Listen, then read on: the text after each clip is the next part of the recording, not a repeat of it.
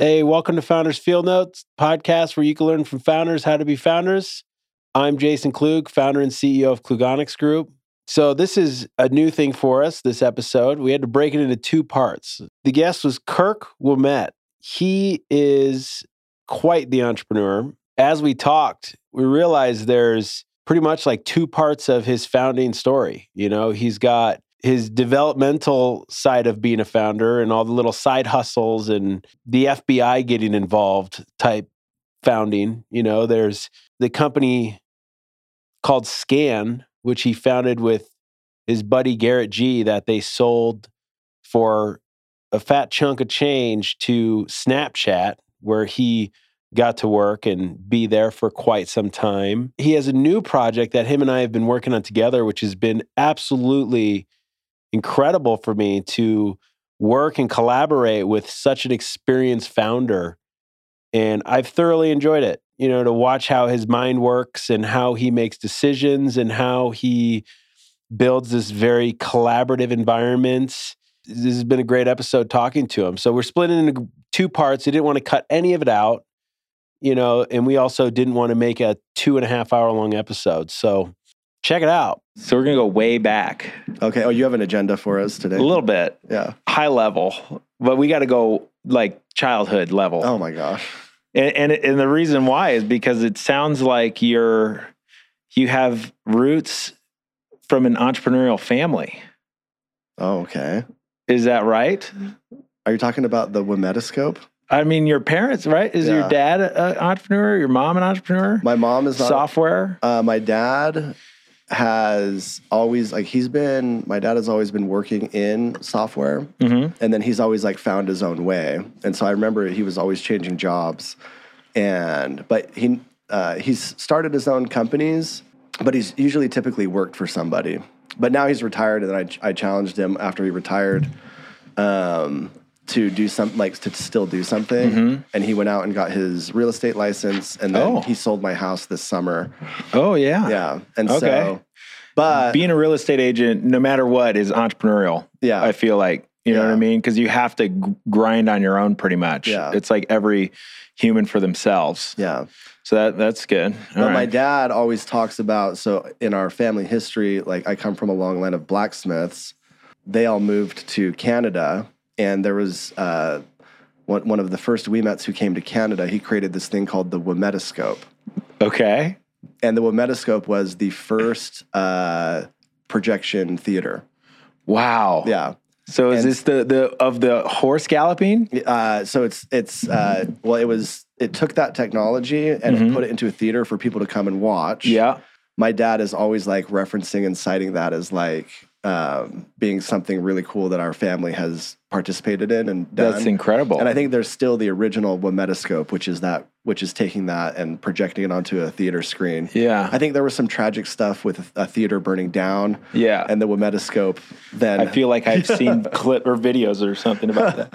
Because I've been to theaters that have, or not theaters, museums that have the old town, where they replicate an old town, and you walk in, there's a little theater, and it's you hear the thing in the back, da da da da da da da da da, and it's projecting. Yeah, the shutters. That's neat, dude. Yeah. The thing that I heard from some of your friends is that you were a hacker from an early age. You want me to confess my sins? Maybe. I mean, it's interesting because a lot of the entrepreneurs I've talked to, some of them, like me, my family was not entrepreneurial. They're very risk adverse. Same with Earl, who I interviewed the other day, very risk adverse, right? And, at an early age, I feel like the symptoms of me being an entrepreneur or just being completely opposite of my parents, being a little more punk rock, skater boy, quitting the baseball season halfway through type thing, And it's always interesting to know, people that come from that, where they have this mold that they're being raised in and they have to break out of it. And it's always interesting to hear is do entrepreneurs breed entrepreneurs, or do, entrepreneurs come sometimes out of a form that they're raised in, and then they have to break out of that form. And when does that happen? Yeah. I think that my dad, if I were to describe one of his main character traits, it would be a problem solver. And so I can call my dad at any time and I can throw a problem at him, and he will immediately start to break it down and figure out a way to solve it. And, he's very technical. Yeah. And then I think that I inherited that from him. And, especially when you're in college or university, you're wondering, like, how am I going to, the path is like, what am I going to do? Am I going to go work for somebody? Am I going to build something on my own? And I took a class. There was like an adjunct or visiting professor, Josh Coates. And Josh Coates has been one of my mentors since I took his class. And I'm still in contact with him. I'm seeing him next week. And he started a company called Mosey, which was a cloud backup. It was like it runs in the Windows tray and it backs up all your files, like kind of before Dropbox. And then he sold that. And then after that, he created, with some students from this class, a company called Instructure, which is now a publicly traded company. Wow. Yeah. And that's incredible. Yeah. So Josh was like, there is a pattern and a proven path to raising capital and selling companies, and it's formulaic. And so, oftentimes when you think about creating a company, you're like, if you have no experience in the space, you're like, where do I even start? How do I begin? And then to have someone like a coach effectively be like, this is every single step on how to do it. Here's what it means to get a term sheet. Here's how you negotiate a term sheet. Here's the value or in patents. Here's how you should approach and manage your lawyers. Here's having that taught in a class was basically the most valuable class I ever had. Yeah. And that's incredible. Yeah. So I messaged him a few weeks ago for this new company that we're doing together. And I said, hey, the last time I took your class, you taught me how to build a venture-backed company. And 3.5 years after we started, we sold it for $54 million. And this was Scan. And then I messaged him and I'm like, I want to create a $10 billion company. And you're already in that sphere now, but I need to come back for another lesson. That's great. Yeah. And then he was like, let's get lunch. That's awesome. I mean, Scott's like my mentor. And the formula I learned from Scott was a bit different than the formula I have to learn now, except for the fact that he taught me. I did learn the B2B side of things from him, but the consumer product side of things, I kind of had to figure that out trial and error. But I agree, that's the formula that I've become specialized in is the direct to consumer product space.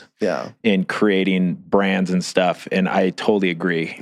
So when I look at it like an investment opportunity, you look and see how in that list of things that they need, how many of the boxes have they checked to where they're at and what gaps they're missing. And as an investor, can I go in and fill that gap for them? And then it's a good investment, right?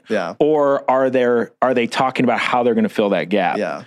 And they know they're aware of it and that they're moving forward and going to figure out how to fill it, I think when I think about Scott, and I mean, I love the history that you have with him in the first company, Armor Active. Even though you thought I was a total asshole to him at first. When you got to know that's just normal for us. I feel like Scott's method is like the velociraptors in Jurassic Park, where they basically jump at the electrified fence at all these different angles. I think that there's no formula being followed. It's just like, I'm going to jump at the fences, and as soon as the electricity's off, I'm busting out. And then I think that the Josh Coates approach to entrepreneurship is more surgical. Like here is like a very clean path. And so I'm excited to partner with Scott because I get the velociraptor energy, but then he gets this surgical precision. I think that those two things combined is what make it work. And that's where I'm kind of a little bit of both. I feel like at the first I was too much like Scott and I didn't have enough of the surgical supporting me. And I had to learn the surgical side of it. And my wife was a big part of that because that's how she is. She's very like, well, tactical. Ready, aim, fire. Let's make sure we got this. What about this? What about this? And then, so I learned that with Durai. And then now if I try to surround myself with those surgical mindsets. And I'm a little bit surgical myself, but I think that's a that's a great balance. So when I meet with Josh, formulate a $10 billion business, of course. When I meet with Josh, I'm going to say, what are the set of principles that differentiate a company that's worth $100 million and a company that's worth $10 billion? And my intuition tells me that there's going to be a lot of overlapping.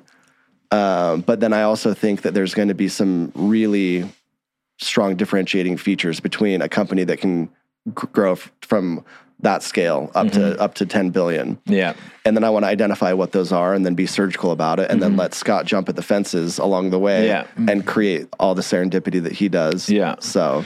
Yeah, and it's funny because that part of that, one of those fences is you guys were in a meeting with my competitor. Yeah. And I'm texting Scott, like, why the hell are you in a meeting with my competitor right now? Yeah. And then thankfully you guys came over and we met again and shifted that direction, got to work together. So I'm very happy with that. Yeah.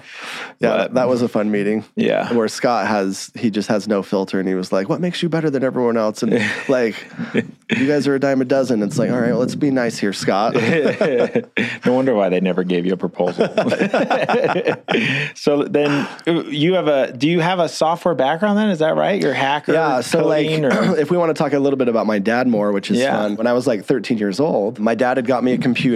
And back in the day, like the computer that he got me was an NEC, like 133 megahertz Celeron Intel processor. Okay, yeah. Like just a really old, at the time it was cutting edge. I think he spent $5,000 or $8,000. Oh, wow. Like it was like expensive. It's like loaded for back then, yeah. And I was learning about this idea of how computers have open ports. And I thought that was interesting that every computer could be connected to every other computer. And one of the common things that was happening at that era of the internet was file sharing over FTP, which is this file transfer protocol. And so if I wanted to share stuff that I had downloaded to you, I would install an FTP server, which would open on port 21. And then I would share a portion of my hard drive. And as long as my computer was on and the internet was connected, you could connect to me and download whatever I had. Yeah. And that was the original, one of the original forms of file sharing. So I wrote a script that would scan every IP address on the Comcast network. And what it would do is it would just connect to it, to the IP address, and then see if port 21 was open. And if port 21 was open with anonymous credentials that would let you log in, then I would log that and say that's an open computer that I can connect to. What? So wait, they didn't even have YouTube back then. How did you learn to do this? It's just like you're just tinkering, you know? Wow. And so I let the script run overnight, and when I wake up, I'd scanned like 1.5 million IP addresses, and I had a list of 40 computers that were open and available, and then I just started logging into their computers. Yeah. And so the first computer that I logged into, I'm like browsing around, and I go to like the My Documents pictures, and I'm like, well, let's see who we have here. So I start downloading their family photos, and I'm like, who? And I was like, just start downloading stuff off of their computer. I'm like, why would they have port 21 open and their entire hard drive open? And so I'm downloading stuff and connecting to them and just being like, this is interesting. Other computers are open, and I can see all their files. And then I come home from school the next day and the internet's disconnected. And my dad plays a voicemail on the phone, and it's like, hi, this is Comcast. We've determined that malicious activity has come from your internet connection. You've engaged in wide-scale port scanning, and your internet connection is permanently disabled, and your account is canceled. So my dad is freaking awesome. So he calls Comcast up, and he's like, there's been a big mistake. We had open Wi-Fi, and anyone can connect to our Wi-Fi, and so a hacker must have connected to our Wi-Fi and done this. Yeah. I've changed the password. Yeah. Can you please reinstate our internet? Yeah, there was an old Ford Explorer in front of our house for a few hours the other day, and I was wondering what he was doing, and now we know. Yeah. Thanks for helping us figure that out. And then the internet came back on the next day, and my dad was like, never do that again. I'm like, well, that's so that's so you get a taste of what computers can do. Yeah. So here's what's interesting is then I'm in college, and I was just learning how to code websites, and there's a game called Warcraft 3. Yeah. And if you wanted to be able to play a game of Warcraft 3, you had to open up a port on your computer so that other people could connect to you and play the game. Okay. So I created a website that would let you check if the Warcraft 3 port was open. And that website has been running for about 15 years. And in college, it started generating me about $15,000 a month in ad revenue. Wow, that's awesome. And the reason why is because professionals from all over the world that needed to check if their IP cameras were functioning and accessible, or the big thing was people started running Minecraft servers. And Minecraft became... Wait, what year were you in college then? What would this have been? When was this, like 2008 or something? Oh, so we're similar age then. Yeah, I'm 38. Oh, yeah. No, you're older than me. Yeah. I was in college in 2007, so this is later in college. Yeah. All right. And so I ended up putting up this, like, just check if a port is open on your computer.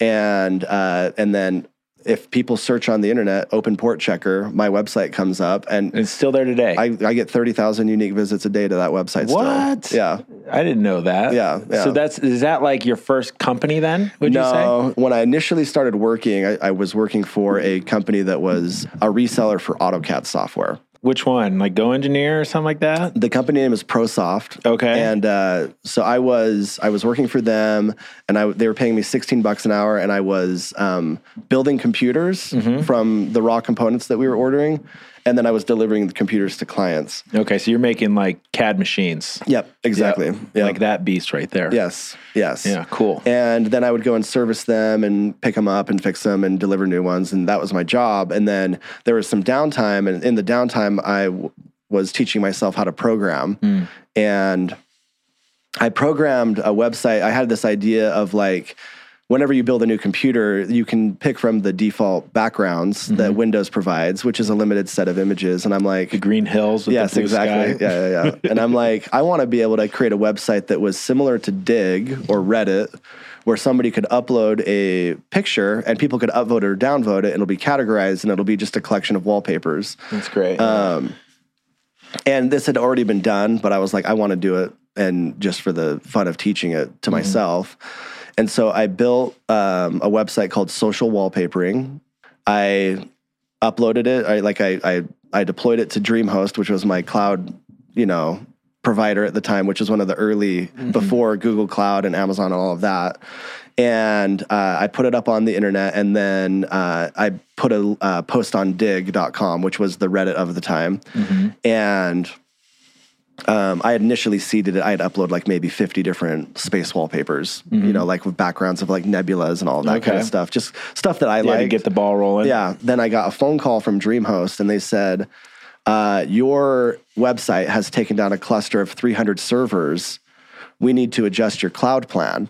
And I opened up Google Analytics, and I had gotten 2 million page views in like 3 hours. Wow. Because I didn't understand how viral something could be. That's incredible. When it's posted. So it got back then, not many people did, right? Yeah. So it got to the front page of Dig, and then Dig just crushed my server. Wow. With what they would commonly refer to as the hug of death, where you have so many people coming. And so my analytics chart looked like this. Yeah, hockey And then stick. I went from 0 daily visitors and then I was getting millions of page views, and then it flattened out at around 2 million page views a day. Yeah, wow. And that's incredible. Yeah, and that was running. And I'm like, and I had upgraded the server, and I was paying for more compute to be able to handle all the requests coming in. And I really didn't want to run ads on it. I was just building it for the fun of it, but I'm like, this is actually going to be expensive. But at the time you're thinking, I could be running ads on this and making money. So you already are thinking like an entrepreneur at that point? Or were you forced to do it? It was almost like I was doing it out of the joy of coding and the joy of sharing something. And I wasn't trying to make money. Yeah. But I was like, I just want to put something out there. And then I was like, oh, this is going to be expensive, so I need to do something.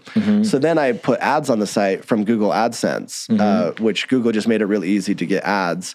And I fell asleep the first night that I put ads on, and I woke up the next morning and I had $280 in revenue. All right. And there you go. I was like, I made $280 while I was sleeping. Yeah. And then there was a feeling of like, this is temporary and it's going to go away. So then the next night I fall asleep, $240. No entrepreneur thinks like that.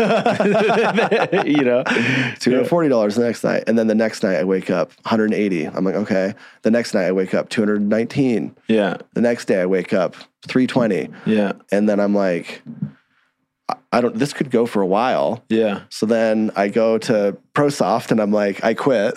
How could I work for $16 an hour when I'm sleeping, I'm making 40 or 30? Yeah. And then at that point, that's when I was like, this is my path. Yeah. And the path is I'm going to leverage the internet to be able to create things that can be seen by millions of people. And what year would that have been then? That was like high school or? No. This is college. So college, earlier part of college. Yep. Okay. Yeah. So you get a taste for it. I heard the interesting thing though about all of this is what was the life event happen that made you get into software coding? What do you mean? Weren't you going to be like a jock? What? No. You're going to be like a sports superstar or something? No. That's what I was told. By who? Who's teasing you? Who do you think? Scott? But didn't something happen where you had like an injury and then you sat at a computer and started coding because you couldn't that was when I was a kid. Yeah. That goes back to when I was 13. So you learned like software and coding and computers and... It was crazy. Like it's really, we don't understand the forks in our lives and the things that happen to us that end up, it's a really small things on our path that can completely have huge outcomes. Yeah.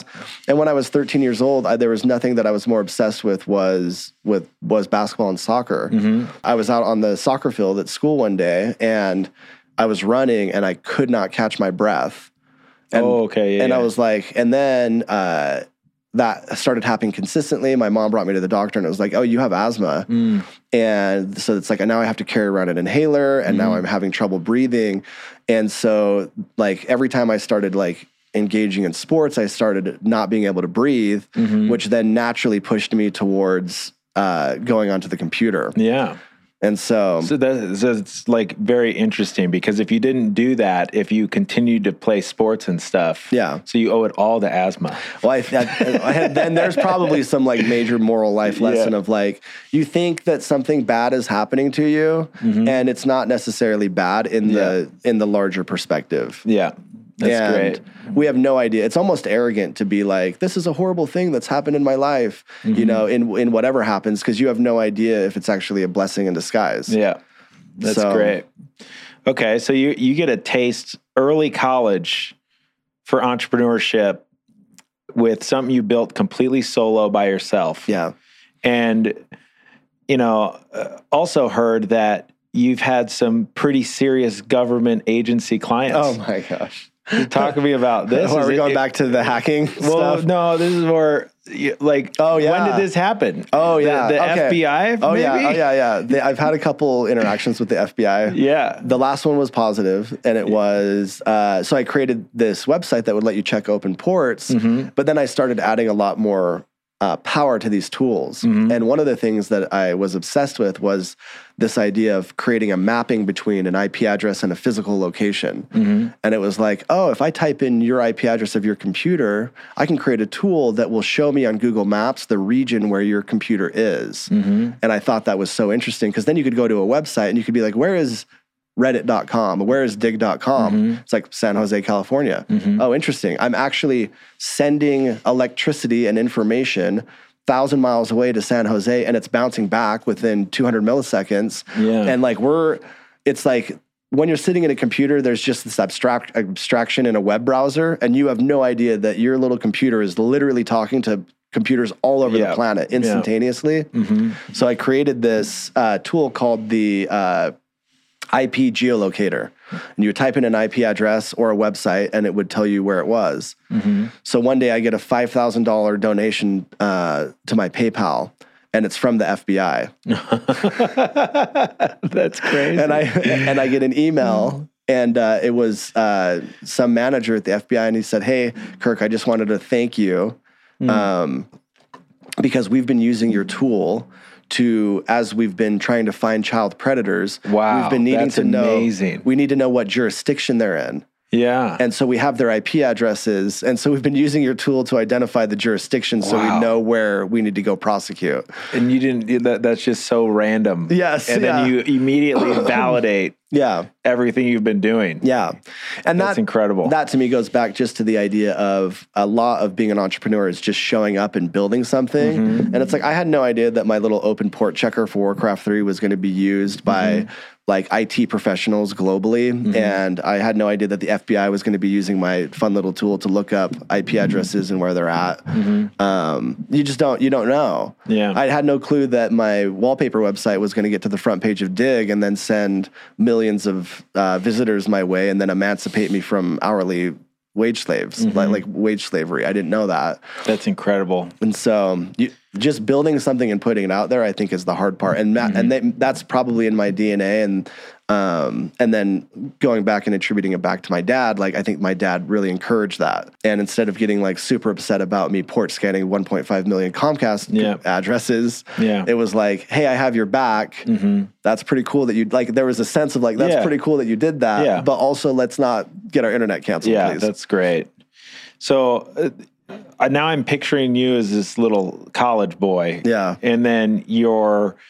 Obviously the big win with Scan, and starting that was in a college dorm, right? Yeah. So are you sitting there at a computer and Garrett walks in and goes, "Hi, I'm Garrett." Yeah. What are you working on there? So what happened is I was starting to feel pretty good because I was making anywhere between $200 and $500 a day as a college student doing nothing. In a college dorm. Yeah. And that's amazing. There was also a group at college called the Web Startup Group, and the Web Startup Group would talk about all of the different websites and how to build websites and do all of that. So I was speaking there one day, and I was showing everyone graphs of like the traffic coming to my website and telling this same story I'm telling you. Yeah. And Garrett G was in that class, and he was in the industrial design program, and he had an idea because he was doing design for the soccer team, and he had just seen this idea of QR codes, and he was like putting QR codes on posters for around campus, and he thought it was so cool and magical that you could hold up your phone to something and then get something digital on your phone. And so Garrett was like, after I presented, Garrett came to me and he's like, "Hey, can I come over and I want to pitch you on an idea." And so the thing that I would do is I was always on my computer, and then my girlfriend, who is now my wife at the time, would just be laying on my bed watching TV. And so Garrett came in, and he had... so it was you sitting in a dorm and Garrett walks in. Yeah. And so Garrett walks in, and I'm just on the computer, and then Garrett's like, "Let me show you this idea." And he was like, "I want to create a website that lets you make QR codes. And then I want to create an app that lets you scan them." And I was like, that website should probably take like 20 hours. Like making and generating a QR code is not difficult. Yeah. And I was like, the thing that I'm not experienced with is building apps though. And then he was like, "No worries. I found a guy named Ben Turley." And Ben, I've met Ben. Yeah. And Ben can code the app for us. Cool. And so, you had a mini team there. We had the team. Yeah. And I created the website, and Ben created the app, and Garrett designed everything. And we put it on the App Store, and within the first week we posted it. We had 100,000 installs the first week. Wow. Well, I was probably one of those. Oh, really? I remember when I got my first Android phone from like my first smartphone in college, Scan was one of the first apps I had got because I thought QR codes were neat. Yeah. And I had the little red icon. Yeah. Yeah. So that's interesting. Yeah. And at the same time, I was taking a class by Josh Coates, which is how to create a venture-backed startup. Awesome. So then I go to Garrett. And serendipity. Yeah. And then I go to Garrett, and I'm like, we're not making any money. We have no ads. Like we just had built this, and we're getting a lot of traction. Let's go see if we can raise money. It's interesting because kind of like Josh Coates teaches me, it's like, there's always going to be these steps, and you just find the steps and you can reproduce them in whatever domain of expertise you have. So Garrett was like, one of Garrett's superpowers is just the ability to present, which is like why he's so famous on YouTube and Instagram now. And so I was like, let's go do a bunch of business plan competitions and see how we do. So we submitted ourselves to like 3 or 4 business plan competitions. And we went down to Rice University and participated in the largest business plan competition in the US. And we won a couple awards. That's great. And then I was in line for the lunch at the event, and there was a lady behind me. Her name is Rachel, And she tapped me on the shoulder and she was like, I loved your presentation. I would love to introduce you to my boyfriend who invests in companies in San Francisco. I was like, got her number, like got all of that figured out. And then I was like, Garrett, let's use some of the prize money to fly to San Francisco and let's meet him. Yeah. And so we ended up flying out. And from that one fly out, we ended up meeting maybe like 5 different investors and we showed them what we had. And what we were college building. Kids. Yeah. So that's like thinking about that experience at that age. Is crazy. Yeah, and a critical person that we met is we met this guy named Ariel Puller, and Ariel was just kind of like a legend in San Francisco for like finding and backing seed stage startups. I remember like we had no idea, like even though I was taking Josh's class, we had no idea on like how to ask for investment money. And so we met with Ariel and I was like, we're thinking about raising $500,000. Would you like to invest $500,000 into our company? Like not knowing, like, is he a billionaire? Like I don't know how much money this is to him. Like, well, I don't even know the right words or whatever. Yeah. And he's like, I think that $500,000 is not enough for you guys. I think that you guys need to raise $2 million. Just so you know, that's not how it works. Like I'll probably put $100,000 in as an angel check. Yeah, and he sets your valuation. Yeah, and then I'll get you introduced to the VCs that you can go meet, and then you can see if they'll put in a larger amount of money. And so then we just followed that formula. We met with 40 different VCs. We got rejected by 30 of them. 10 of them were in. Wow, it's just a numbers game. That's a good. That's pretty good. Yeah. That's a good ratio. Yeah. And then you end up getting to the point where you're like, you actually have more VCs that want to invest in you versus the amount of capital you can actually take on. And then that was like created a little bit of a heartbreaking moment where we had to call VCs that believed in us and wanted to give us money, but then we couldn't take their money. And we'd have to say, even though you love us and believe in us, like we have to say no because we're taking these terms from this other company. And then that set us off on the races of building Scan. So still in college, what, junior year? So then we dropped out. Okay. Yeah. So you're a dropout too. Yeah. Great. Yeah. Yeah. So we dropped out, Garrett, and we dropped out, but it was like a soft dropout. It was like, oh, we're still going to like try to take classes and still graduate. How much detail do you want on the Scan story? Because I can go. I mean, I'd love to, because this stuff that's super interesting here is you're solo, right? At the beginning, making stuff on your own. Then you partner up with like other skill sets. Yeah. And you're building with other skill sets. And then the three of you working and learning together on the other side of founding a business with funding and becoming more of a sophisticated company and stuff like that. I think that's meaty stuff. Yeah. Yeah. So you guys are funded. Yeah. You guys are like, all right, we got to drop out of college. Yeah. And then we made some tragic mistakes. Oh, I bet. Yeah, I was going to say, when you have that much capital at that age. The first thing that was weird to me is this idea of, I created the bank account, and then I gave the wire instructions for for the investors and for our law firm to be able to send us the money. And then one day I opened up my Wells Fargo and we had $2 million in there. And I remember just starkly remembering, this is I just created this bank account. There is no oversight. This is just now money, and there is nobody who is responsible for this money except for us. Yeah. And it was almost like, as a student, you're almost like, oh, like surely someone's going to be, it's like, no, the lawyers aren't in charge of it. And Josh Coates and our mentors aren't in charge of it. And we can literally do whatever we want with this money. And that was like a little bit of a responsibility of like, oh, this is like, we can literally do whatever we want. We can spend it on anything that we want to spend it on. And that's the trust that the investors have given us. It's crazy. So we all moved to San Francisco. We got like an office, like right in the center of the startup action. And then we hired like 10 people. And we found ourselves 12 months later with $300K in the bank account. I was going to say, the burn rate sounds interesting there. No plan for revenue yet? Or? Well, at that point, we had around 40 million installs of our app. Yeah, wow. But we had no path to revenue. Wow. And so I remember sitting. So that wasn't even part of your pitch of how you're going to make money off of it? All that the VCs cared about was the fact that we were getting millions of installs data a week. and it was like, base. you're going to do something. Yeah. And I think that's how VCs pattern match. They're like, we don't give a crap about revenue. Yeah. We don't care if you're trying to make. In fact, I remember Ariel specifically saying, do not monetize. You want as many users as possible, and you want volume and scale, and you want to grow that as big as you can before you monetize. It's so different now. Like in current day and age, it's so different now. Yeah. In some ways, but I still think that there's a foundational principle, which is don't put a paywall between you and your users. Like get as much scale as possible and let VCs fund that. Sure. And I think that you see that maybe with how DoorDash worked, where it was like, oh, we're going to actually we're going to be at a lot or grow at a loss. Yeah. And even Twitter. Yeah.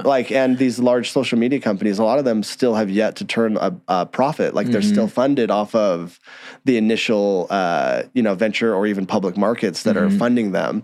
And then you're just getting to a scale. And once you're at a scale, like I remember that at Snapchat, and not to jump ahead, but at Snapchat, when we were bought by them, it was like year 3 of their company's existence. They said that they had a $9 billion valuation and they had $5 million in revenue. Yeah. Dude. But they had I don't get it. But they had 100 million. Too tangible. They had 100 million daily active users. Yeah. It's crazy. We kind of had this really hard conversation, and I called Garrett and Ben and I was like, you guys, we can make payroll for 4 more months. We are screwed. Yeah. And we either need to go raise more money and keep the party going, or we need to monetize. And I see no path to monetization from where we are right now.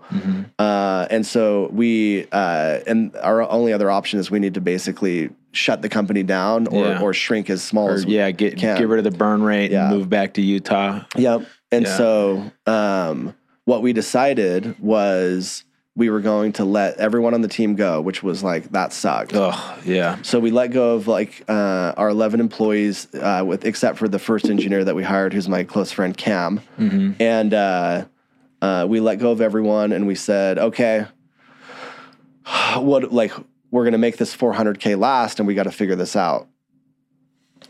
2 weeks later, after we fire everybody, I had been in a email thread with the head of the Google Play Store for 6 months. And I was harassing the crap out of him. And we had built our Android app. And I was trying to get us featured on the Google Play Store. 2 weeks later, I get an email, hey, we're going to feature you for 7 days on the Google Play Store. Wow. And maybe that's when I downloaded it. And I was like, incredible. I have no idea what's going to happen. And we had just got our app out there. And one of the things that we'd done is my dad had told me to localize it into 10 different languages, which at the time you'd think would be a waste of time, but it was let's just do it anyways. Well, that made us eligible for an international feature on the Google Play Store. Wow. Yeah. And when that feature launched, we got several million downloads a day for 7 days straight. That's incredible. On Android, which we had we had maybe 50,000 downloads to start with. And one of the principles that Josh Coates taught me is anytime you have a J curve in your business, you can use that to go raise money. Yeah. So perfect timing. So I pull up the graph and I'm like, Garrett, here is our curve for installs on Android. And so we ended up getting 2 million installs a day. And then after that, we were getting a baseline of 100,000 installs a day, which is massive downloads. Yep. And that's sustainable at that point. Yeah. Yep. I'm like, Garrett, now is the time for us to go raise money. And we're just going to use this graph to go do it. And so we went on the tour again. We visited with a bunch of new VCs. And then next thing you know, we closed a round for $6.5 million. Still in San Francisco area? Well, our lead investor was in Israel. Okay. And so his name is Avi, and he now runs a venture capital firm called Entree Capital. Okay. And Avi was just such a badass. Yeah. And he kind of he took a board seat and took a really intimate role in the company. Yeah. And would fly out from Israel once a quarter to help us. Cool. And so we cranked for about a year. We raised that $6.5 million. And then about a year later, we were at over 120 million installs. We had 120 million installs. Yeah. Is this after Shark Tank then? Yeah, this is like we got on Shark Tank. We started doing a bunch of stuff, and then we carefully hired. So I remember when, because Garrett got ripped up on Shark Tank. Yeah, Garrett went on Shark Tank. I've been on Shark Tank, right? Are you serious? I went for on which Shark product? For Durai. Are you serious? Yeah, and I got a deal, and they never aired it. Oh, really? Did you take the money? No, of course not. No, it was expensive money. Yeah. We want half of your company for $20,000. We had to go through the whole process, you know, and it sucks because it was Kelsey and my wife and I.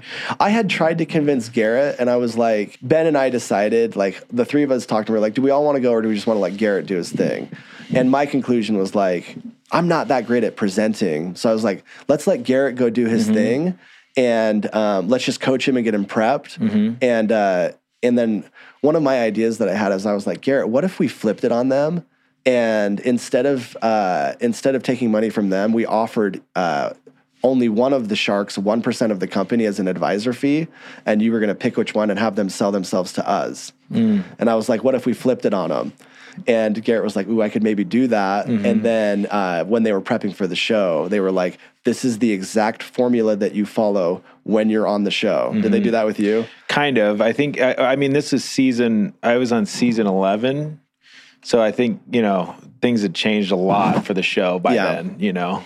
Yeah. But there's definitely like, they help you formulate the pitch. They help you, they tell you what they like and what they don't like and kind of prep you from that sense. So you go in and, you know, like they want you to negotiate back and they want you to push on it, you know, and stuff like that. So if I could go back in time, I would have pushed harder on Garrett to do that. But I think it would have made good TV. Yeah, but the issue with that is that we were concerned about not being aired, and we wanted to be aired. Did not get aired. Yeah. So before we aired, one of the things that I was like, okay. So then we went to Shark Tank, and it all got filmed, and then about like 3 months later, we were like, oh, our episode's actually going to air.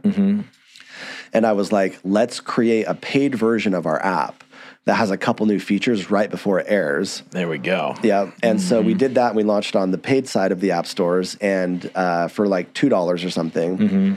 And what ended up happening is our episode aired, and we like made $250K in revenue. Okay, easy. Yeah, it was like Shark Tank ended up being incredible exposure. The first line of revenue on QuickBooks at that point. Yeah, exactly. Like, okay, we should probably get QuickBooks now. yeah, exactly. Yeah. So I'll tell the story of Scan's acquisition, which is maybe the most fun part. What's the time frame of all of this Scan though? Is this like a 5-year period then or something? 3.5 years. 3.5 years. That's quick. Yep. So it was like we raised money, and then we ended up like blowing through our first round of funding within the first 12 months. And then maybe 12 to 18 months. And then we went and raised the 6.5 million. And at that point, were you back to Utah? Did you? We all moved back to Utah to save money, and Avi didn't care if we were in Utah or San Francisco. It didn't matter to him. Yeah. And we had enough like install that it was like, we're going to figure out how to monetize this. Yep. And like, we'll make a business out of this thing. And Ariel connects us with Yelp. Yeah. Ariel connects us to Yelp. Yelp is very interested in acquiring us because they want to create a QR code type solution for when you visit a storefront. So they're seeing you as data play and technology then, the scanning technology. Yep. So that's cool. Yep. So Ariel connects us to Yelp, and Ariel's like, you're going to meet with their head of M&A. And so I call Garrett, and I'm like, hey, we may be able to sell this company. Do you want to sell it? And Garrett's like, I'm open to whatever. And I'm like, okay, let me book tickets. Let's go out to San Francisco and let's meet with Yelp and see if they're interested.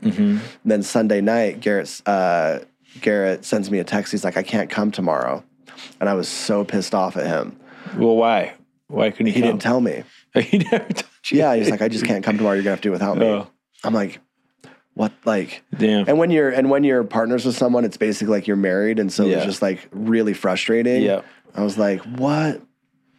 And I didn't even ask him why. Yeah. Just the fact that he said you were focused on that meeting. Just the fact that he said he couldn't make it was like super frustrating. Yeah. And then I'm in the meeting. Just you, or did you bring Ben? Just so me. You went solo? Yeah, I just went solo. And so I'm in the meeting and I'm presenting, and the Yelp guy is like, we can buy you right now, no questions, no fuss, no nothing, for $30 million. That's like, I don't even need board approval. Yeah. Like, that's like not a significant amount to us. Yeah. And we want to bring your team in, and we want to use like, and we want to integrate your technology and have your team come in and do all of this for us. And while he's saying this, I'm like, oh my gosh, that's so much. Like, I'm freaking out. I'm like, I do not have the composure to keep a poker face here. Like, I'm too little. I'm like, like this money is too much for me. How old are you at that point? I'm like 27 or something. Like, okay. That's tough. It's like, and then Garrett is calling me the whole meeting long. Bzz, bzz. Can you zoom like, me silence. in? Can you pull me up on the screen? Bzz, bzz. I'm like, this is so annoying. You're supposed to be in this meeting with me. Here I am. So we ended up having the meeting, and I'm like, I don't commit to it. I'm like, I need to talk to Garrett, and I need to talk to Ben, and I need to talk to our investors, but we're definitely interested. So then I call Garrett afterwards, and I'm like, dude, we just got offered $30 million for our company. Where are you? And he's like, I didn't want to tell you because I didn't want to distract you, but I just finished walking on the beach with Evan Spiegel. Like, who's Evan Spiegel? Yeah. He's like, Evan Spiegel is the creator of Snapchat. So he was in California then. He was in LA. And he didn't tell you that either? No. And then he was like, I am not kidding. Evan just offered to buy our company too. Wow. And he wants to integrate us into the Snapchat app because Snapchat opens to the camera first. Yeah. And Evan had just been to China and had saw everyone using QR codes in China. Yeah. Like WeChat and everything. Exactly. I mean, that's how you pay at restaurants. Yeah. I mean, And he was like, Evan wants us too. And I'm like, you're completely forgiven. You're completely forgiven for not telling me what you were doing or whatever. Like a bidding war then. Exactly. Yeah. So we had a little bit of a bidding war between us and or between Yelp and between Snapchat. It's not a bad place to be. Yeah. So I flew out. So we all flew out to meet Evan, and Evan was young. Evan was like 24. Yeah. Did he own the Ferrari yet? No. I heard he bought a Ferrari with venture capital money. Oh, I'm sure he did. Yeah. Yeah. Evan was super young, younger than us. And I think there was, at the time, there was about 50 employees at Snapchat. Yeah, but they were crushing it. Right? Oh, they were adding millions of users every week that were sticky and using the app. And I met Evan, and just in my first meeting with Evan, I was like, it will be so freaking fun to work for him. Like, there's just a completely different energy. And then his whole, like, it was like pretty gross as far as like private chef, like, like at morning, breakfast, lunch, and dinner is all prepared for you. Anything that you want, expense anything, like have whatever you want. And as it was just like, there was just a massive abundance mindset at Snapchat of like, we are going to take over the world. Yeah. And I remember that being so attractive. And versus Yelp is like, take a picture of your food and give us a 5-star review. Exactly. We start diving into it, and we start modeling what it looks like for our company to be acquired. And Avi had not screwed us, but Avi had put a term in his investment in us. And he put in a term, which I did not do enough studying in my BYU class with Josh Coates. And it was what's called a 3x liquidation preference. Are you familiar with this? Yeah. I mean, high level. Yeah. Yeah. So the 3x, so the 3x liquidation preference says, if you sell the company, at a minimum, I get 3x my money first before anyone else gets anything. Yeah, wow. So that's pretty... So you're doing the math then and trying to figure out how to structure the deal around that? Yes. Yeah. So what valuation did he come in at then? 20 million. Okay, so you needed like 60 minimum. We needed $54 million. Okay, yeah, wow. Yeah, so we go and we go back and forth between Yelp and between Evan, and we get Evan to $49 million is what Evan is willing to do. 2/3 stock, 1/3 cash. Oof. Yeah, on a $9 billion funny money valuation. And it's pre-IPO. Yeah, pre-IPO, like years before IPO. And then we have Yelp that dropped out at like 44 million or something like that. And then I was like... So your eggs are in that basket. Yeah, and then it was like, okay, Garrett, how are we going to do this? Like, Garrett, we need to sell to Evan for $54 million. And I think that we're out of negotiation ammo on our side. And so I start brainstorming. And I'm like, okay, here's everything I know about Evan, and here's everything I know about Garrett. And Garrett was kind of like leading that relationship. I was managing the Yelp side. He was managing the Snapchat side. Mm-hmm. And I was like, I think that Evan is a freaking psycho. Like, he is a young kid and he does not care about money or anything. Mm-hmm. And so I think that he's just in that world of anything goes with him. But I'm like, we need something to barter with. And the thing that I knew about Evan is he wanted speed. He wanted quick what mattered to him the most. Yeah. I want to get the deal done. I want you guys here. I want you working now. Yeah. So I was like, Garrett, can I propose something for you to propose to Evan? And he's like, hit me. And I'm like, okay. So right now, you're a senior at BYU. He had gone back to BYU, right? Because he wanted to play soccer. Oh, I remember You're the captain of the soccer team. Yeah. Okay. And that is a precious life experience. Can we use this for bartering? And I said, can you call Evan and say, I'm the captain of the soccer team in my senior year. I am willing to leave the soccer team immediately, not finish my year, fly to LA and work for Snapchat and bring my whole team out if you agree to sell to us for $54 million. $5 million more than we last talked about. And then Garrett just paused and he was like, what if he says yes, then I'll have to do that. And I'm like, is the last two months of your soccer season worth $5 million? And he's like, and I'm like, you just have to do it. Like, you have to do it. It's not worth, like, that is an obvious trade. Yeah. Like, just trade it. It's a good hourly rate. Yeah. Yeah. So then I hang up and then Garrett calls me back 5 minutes later. He's like, Evan said yes, and we're flying out next week. Wow. Did he take you in a jet? No, we just flew out Southwest or whatever. Wow. That's incredible. Yeah. So it's this is from the first conversation with Yelp to that, what was that time frame? Oh, like 3 weeks. That's crazy. Yeah. So very intense 3 weeks. Oh, so intense. Not even paying attention to the app. What app? All of the legal calls and all of that. And then I remember like our lawyer, it was like the bill from the acquisition lawyer was $450,000. Wow. And it's just like, oh my. Damn. Yeah. It's just like, oh, there's a lot. It's like, and that's the thing is that when you're going to sell a company and you're engaging in one of these large transactions, like everything is in the air and money and capital and all of that start getting really what loose. if it fell through? What's that? What if it fell through? It would have just been heartbreaking and devastating. And like, so there goes all your liquid capital at the time, and that's intense. But that's great. But that was one thing that Josh Coates did teach us, which is if you're in talks of getting acquired, don't talk to anyone on your team about it. Yeah, because it's too much of an emotional roller coaster. Yeah. Just keep it amongst the. I mean, I watched Scott go through it with Armor Act, obviously a much smaller deal, but I remember. He didn't talk about it that much, but one time him and I were at a Taco Bell, the one that's right out here actually, driving through the drive-thru, and he told me about the whole thing.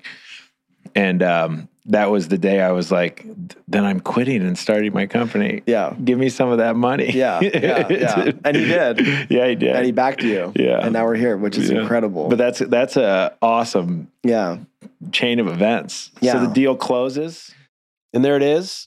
Kirk, incredible brain, and we're only halfway there. See, there's already a lot at the very beginning of his entrepreneurial journey and, learning how to be a software developer and realizing that he could make whatever he wants and then finding out how to make money with it and then building something extremely sophisticated that has demand from a large company like Snapchat.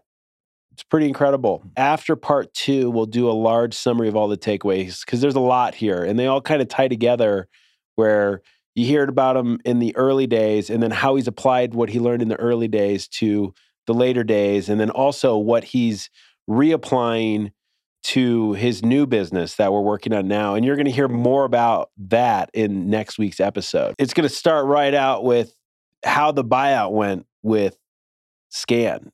Every entrepreneur dreams of their first exit. And to hear about that story was exciting, to hear the back and forth and so on and so forth. So just pay attention, be here next week. It's a great story. That being said, instead of field notes, I'd like to tell everybody a little bit more about what I do, because what's the point of this podcast? And I figured why not do a little bit of introduction to one of my companies, Klugonics Group. and how I've worked with hundreds of entrepreneurs in building consumer products. The company consists of industrial designers, engineers here, project managers, account managers, all local here in Utah. And then in China, I have another office where we have the project managers, sourcing team, we have quality control team, and the executive team over there that runs that side of the business. And we help companies, design a product, engineer it, prototype it, find the right manufacturing, and build their supply chain out and help you manage your whole manufacturing process and even help you get it on a container and on a boat and to the States. And we've made hundreds and hundreds of products with our systems and processes, and we're growing. And at the end of the day, it's just what I love to do. And I've surrounded myself with other people that love to do it. And we just love to create with you. So hit us up, Klugonics.com. Love to help you make your next product.